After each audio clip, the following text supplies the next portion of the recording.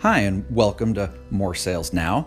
My name is Aaron Neely, and this is my first ever podcast. So please, in advance, forgive me if this is a little rough.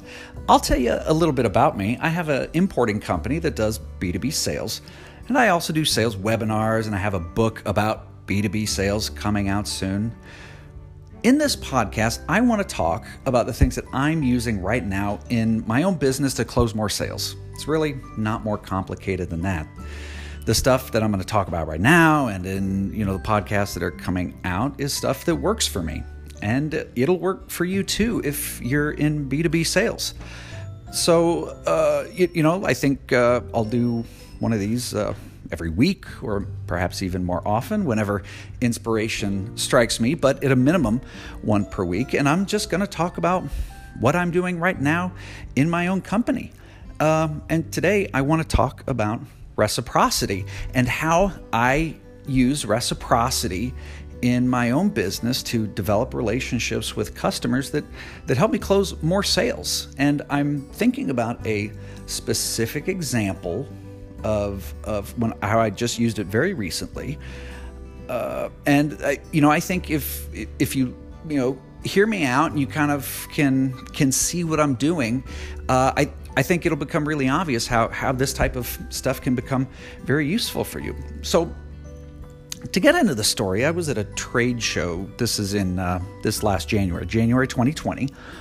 This was before coronavirus shut down these types of events. And it was a good show, and I made a lot of good contacts. One contact in particular that I made was with a company. They had a need for the product I sell, and I met a couple VPs in the company and the sales manager. And everything was looking really good. We hit it off. My product was a good fit for their company, and it was looking awesome. So the trade show's over, I go home, they go home, everybody's back at work the next week.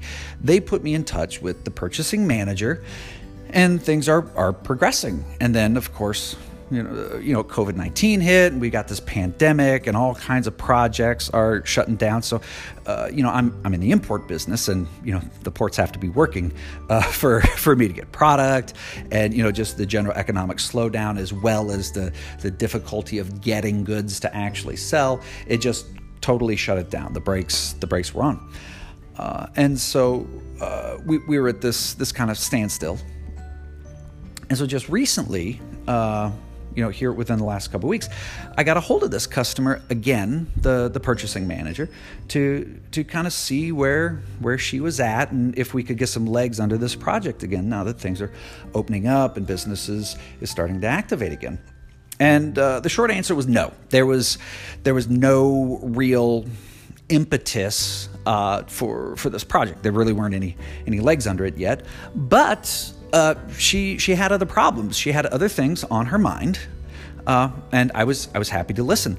So a little bit of background about this company. They're in the chemicals sector, but they were doing a new project. They were trying to bring in some food ingredients into their R&D department so they could run some experiments and see if they could get some of these food ingredients to work in their products. And it was, I think, all built around like a trial for a customer. They were trying to put together a trial for one of their clients.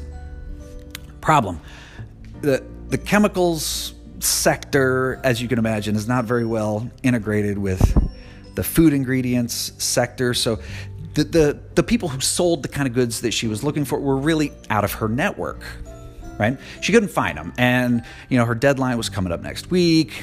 There was like 3 products that she was having a really hard time getting, really just couldn't get anywhere on it. And it was basically, it was going to stop the project if they couldn't get these products in time. So, this, like as salespeople, we hear stories similar to this, where, the customer's basically saying, well, I don't really need to buy what you're selling right now. What I really need is this other thing. And, we hear this, and our normal response is, well, that's really hard. I hope that works out for you. Best of luck, right? Right? And I mean, frankly, that's the extent of our job, at least in their eyes and our boss's eyes, that we need to get back to selling our own products, right? We don't need to solve every other problem for our client that pops up. But I really think that's a mistake. That's a missed opportunity as salespeople, and especially salespeople who want to build relationships with their buyers. Right? Like, I mean, if you were talking to a friend about a problem, they would listen and they would try to help. I mean, if we want to be friends to our clients, we really should try to help, right? So I didn't just wish her the best of luck and move on with my next sales call. Instead, I wrote down her requirements, and I happen to have a pretty good network. I've been around a while, right? I know people in different industries, and I hit the phone after that. So I wrote down everything she needed. Through a friend, I got a hold of somebody who sold what she needed. They had the products that she was looking for. This guy was a big distributor in the food ingredients industry. And so I made sure I had her requirements down and everything she needed, and I didn't just connect the two. I didn't do that. Again, that would have been better, but that's still not going the extra mile for your customer. Right? I negotiated a deal on her behalf, right? But I made sure the offer was good. I made sure the product fit her specification. And it took about a day. I mean, it wasn't all day. It was, in between emails and some phone calls. I probably had 3-4 hours into this, though. I mean, it wasn't particularly easy. But long story short is I worked it out, and within 24 hours, I'd found everything that she was looking for.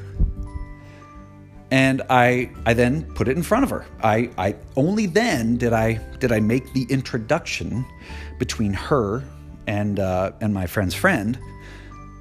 Only after I knew it was going to work out, right? I didn't just leave that to chance. I made sure this was going to work for her and meet the requirement.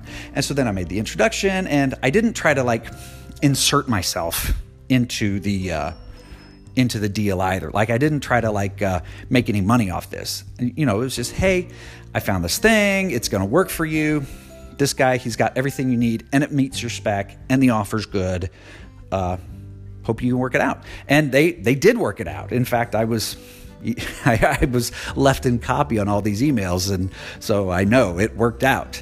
I saw that she placed an order, and they were able to arrange the shipping and get her the goods. And it really saved her. It made her look good in front of her own boss.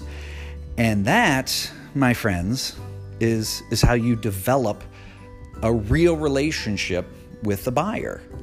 And not only do I now have renewed interest in our original product, but that gave me an opportunity then to talk about some of the other things I sell. And now we're working on 3 projects.